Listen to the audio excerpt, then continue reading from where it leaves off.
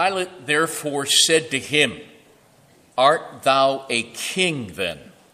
Jesus answered, "Thou sayest it, I am a king. For this I was born, and for this I came into the world." Words taken from today's Holy Gospel, in the name of the Father, and of the Son, and of the Holy Ghost. Amen. Father Denis Fahey, some of you may have heard of him.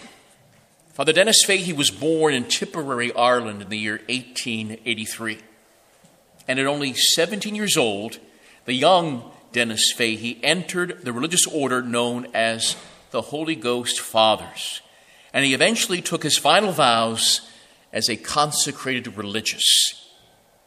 Father Denis Fahey was largely educated in Rome and was eventually ordained to the holy priesthood. Father Fahey would soon receive a doctorate in theology, also from a university in Rome. He had a number of assignments, including being a seminary professor, as well as serving as a chaplain at an internment camp in Switzerland during the end of World War I. But for the most part, he spent most of his time residing in Ireland until his death in the year 1954. Father Fahey spoke fluently in German, French, and Italian. A prolific writer, he authored several books that focused extensively on the defense of the kingship of Christ in Ireland and beyond.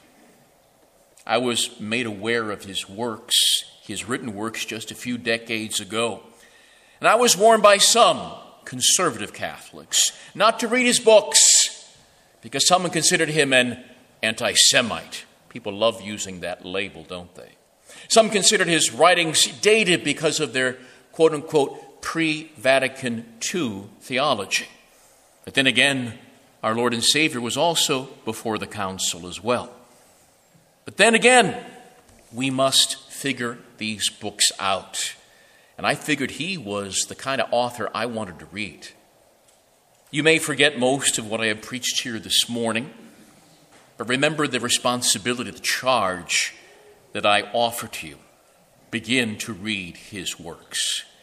You will not be disappointed. They are eye-opening in their love of Christ's kingship over men. While still a seminarian in Rome, it is said that Father Fahey would ask permission from his superiors to spend many hours in prayer in front of the altar of the chair of St. Peter and the great basilica named after the first pope. And while in prayer before that holy relic, literally of Peter's chair, the chair that he sat in, Father Fahey would ponder the history of the whole world and would repeatedly promise St. Peter that if he ever got the chance, he would teach the truth about Christ the King in the way that St. Peter and his successors wanted it done. It is said that his heart so identified with the sacred heart of Christ the King that any opposition to his kingship by men or nations caused Father Fahey the most intense physical pain and migraine headaches. If anyone questioned Christ's kingship, he would feel the pain. Father Fahey proposed a divine program, which God wills, a divine program for mankind's return to God through Christ and his kingdom. If you want men to get to heaven, they're going to get there through Christ the King and his kingdom, the Catholic Church. This Irish priest then added that men and societies, including our own nation, do not have any right to propose a different alternative plan, but must always try to grasp what God has instituted and to bow down in humble submission to the divine will. Father Fahey's most famous motto, an oft-used phrase, was, quote, "The world must conform to our Lord, not he to it," unquote. During his seminary studies in Rome, Father Fahey learned how the mystical body of Christ transformed the pagan society of the Roman Empire for the better. It enlightened men. It elevated the Gentile people to embrace a divine program of accepting the social reign of Christ the King that led to the establishment of what was once known as Christendom. This new Christian order of things allowed for the proper and organized return of the human race to its Creator. Things were set up in such a way, this is how you get to heaven, and people thought about that daily. The Father Fahey also learned that the evil revolutions of the modern world, especially the French Revolution, brought ruin and destruction and hindered man's orderly return to God.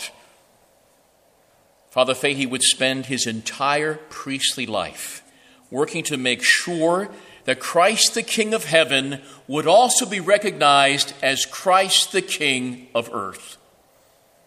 And in his work, Father Fahey had always two guiding lights, two beacons that led the way. First, the recognition of the kingship of Christ by all men.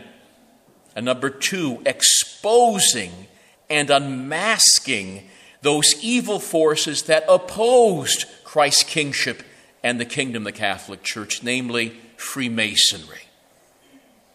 One author expanded on these two guiding lights, these two beacons that led Father Fahey.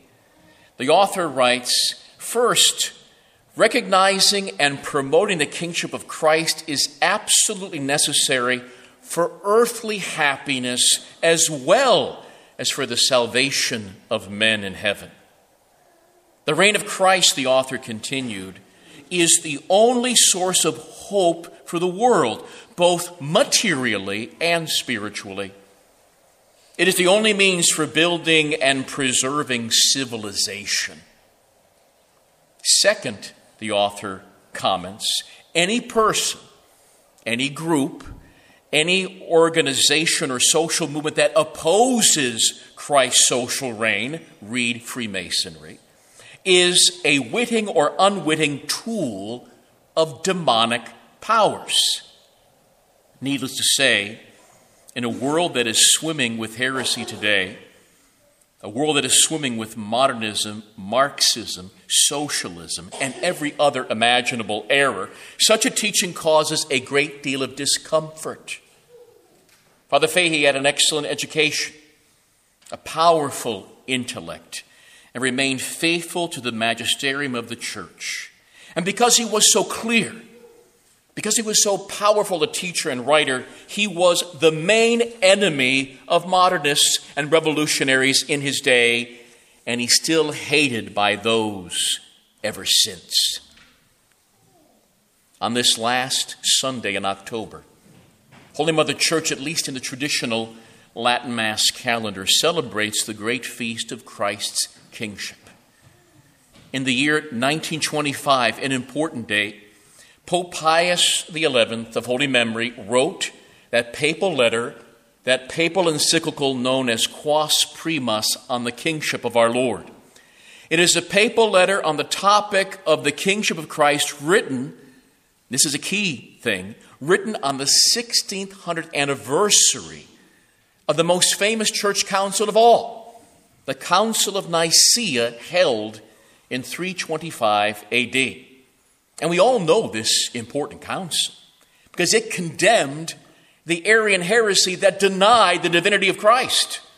And it produced what we pray every Sunday, the Nicene Creed, where the Son of God is proclaimed by all of us as God from God from true God, begotten, not made, consubstantial with the Father. The Son is the same exact substance, the essence, the same exact nature, the same exact God as his Father. And when this Son of God personally united himself with the human nature in the womb of the Virgin Mary, that human nature, that sacred humanity was elevated to an immeasurable height and dignity that must reign as king over all creation, including the societies, the nations, the countries of men. The highest executive of all, the highest lawmaker of all, the highest judge of all became man 2,000 years ago. And before he ascended on high, Before he ascended into heavenly glory, Christ said to his apostles, and I'm quoting from the scriptures, he says to his apostles, all power has been given to me in heaven and in earth, unquote. This is the plan that Father Fahey devoted his entire life to have men wake up to God's will. I want you to give me a little bit of allowance here. I'd like to spend the rest of this sermon focusing in on 7 foundational principles of Father Fahey's teaching on Christ's kingship. I'm indebted to Loretto Press, for those who know that publisher, for providing much of this information. Let us begin. What is the first principle, according to Father Fahey, connected with Christ's kingship? Number 1 principle, that all states and nations are called to acknowledge that the Catholic Church has been established by God as the one way for the ordered return of human beings to God. This is God's will. He established his kingdom, join it. In contrast, the enemy, the devil, wants the state, the nation, to put all religions on the same level. All religions are the same, religious indifferentism, right? This is the first step toward including the secular government to persecute the church, which by divine ordinance can never compromise her singular authority.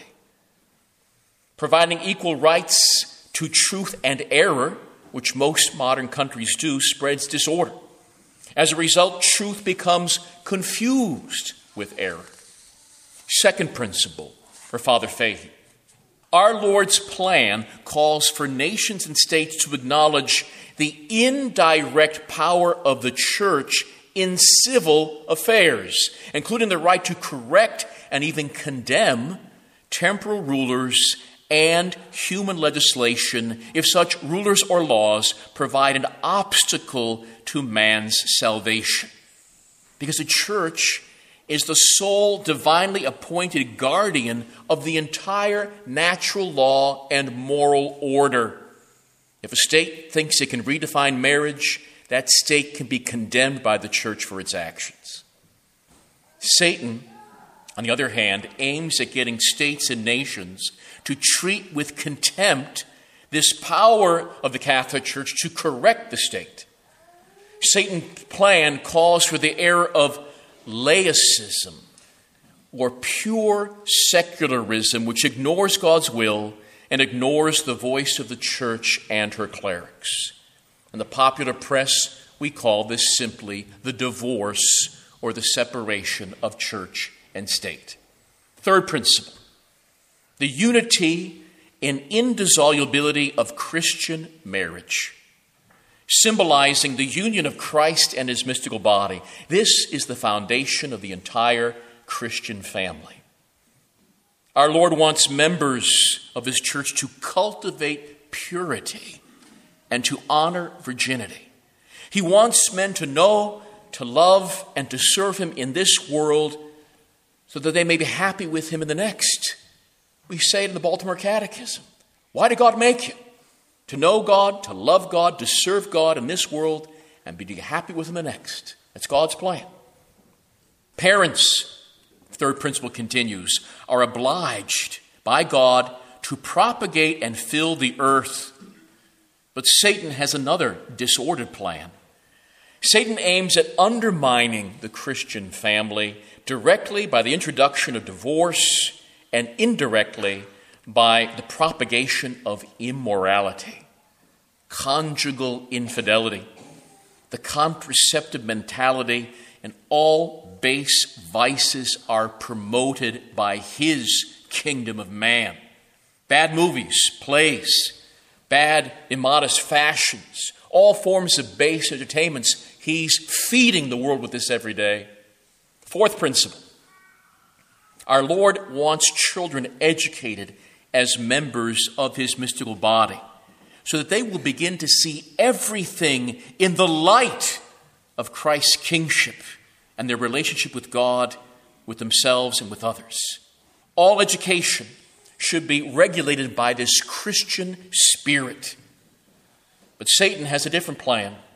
He aims at impeding and even preventing altogether the education of young people as members of Christ. Keep religion, keep prayer out of schools.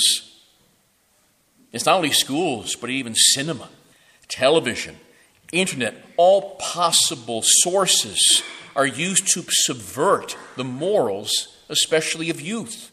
And women are especially targeted for this attack. Fifth principle. The divine plan in regards to the economy calls for wide distribution of ownership of property in order to assist families in procuring the necessary material goods that is required for survival. People should own their own land. People should own their own means of production so that they can provide for themselves and their family the basics of life. So then they can focus in on higher things like getting to heaven. But Satan doesn't want that. Satan aims at the concentration of wealth and property into the hands of the fewest possible people, or all wealth in the hands of an all-powerful state. Sixth principle. The divine plan calls for a monetary system which is for the good of man, that helps with strong, holy families that are supported and promoted. The art of agriculture, according to Father Fahey, is to be considered the ideal labor for supporting life. We should consider ourselves more about the arts of industry versus the arts of money manipulation, just making money for the sake of making money. But Satan has different plans. He aims at a monetary system by which human persons are subordinated to the workplace, subordinated to products and profit. The desire for money, which is merely a medium of exchange, is unlimited. But the desire for property, material goods you can actually touch, needed to foster strong family life, is limited by nature.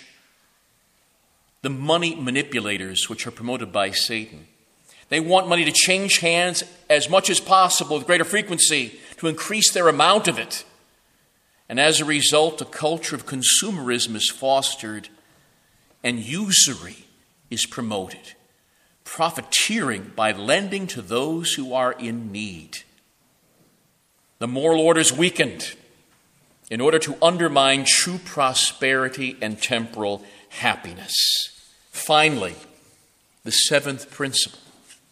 Our Lord and Savior Christ the King wants all his members to grasp this program of order laid down by his Heavenly Father and to unite with Christ in the central act that exists of complete and total submission to the Trinity, and that is participation in the holy sacrifice of the Mass. Because in this sacrifice, the sacrifice of Calvary is represented to us. We're brought to Calvary.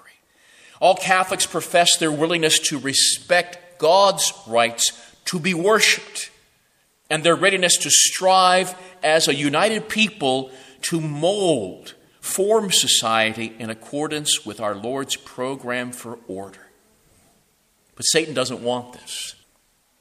He wants to confuse human beings so that they may give up the idea that there is an order laid out by God for them, and an account of his relentless hatred for the supernatural life. He detests more than anything else the holy sacrifice of the Mass. That's why when the Antichrist comes, the Bible is clear, the public Mass will be eliminated from people's lives. This is the worst thing he sees, Satan, the Mass itself. On this great feast of Christ the King, let us resolve not to be lax, liberal Catholics, to resolve to follow the divine plan for an ordered return to God and to expose the conspiracy of Satan who would hinder our return to God. Revolutionary errors are everywhere, and they have penetrated into most minds and hearts. In a sense, most Catholics today are Freemason in their thinking. We think like naturalists. We think like liberals. Everybody can follow their own religion wherever they want. People can think what they want, do what they want. Liberalism dominates. This stark situation cannot lead to our silence or surrender or compromising with the revolution. As Father Fahey once stated, it is the duty of those who believe in and who love our Lord not to whittle down his program, but to preach the whole truth and to urge the world to the one course befitting creatures, namely a humble submission to the divine order of things. God's will is that all men come to Christ and his kingdom. That's how they get saved. Our purpose in life is to see God face to face. That only happens through the King. Father Fahey continued, the awful consequences of disorder in political, social, and economic life can only be cured by a return to the full doctrine and practice of membership in Christ's kingdom. Therefore, I would ask you to resolve to familiarize yourself with the writings of Father Dennis Fahey, especially books entitled The Mystical Body of Christ in the Modern World and The Mystical Body of Christ and the Reorganization of Society. You can get a complete set of Father Fahey's works, 14 in all, for less than $150 through that Loretto Press, which I mentioned earlier. And many of his writings, all in fact, are available for free on the internet. In the name of the Father, and of the Son, and of the Holy Ghost. Amen.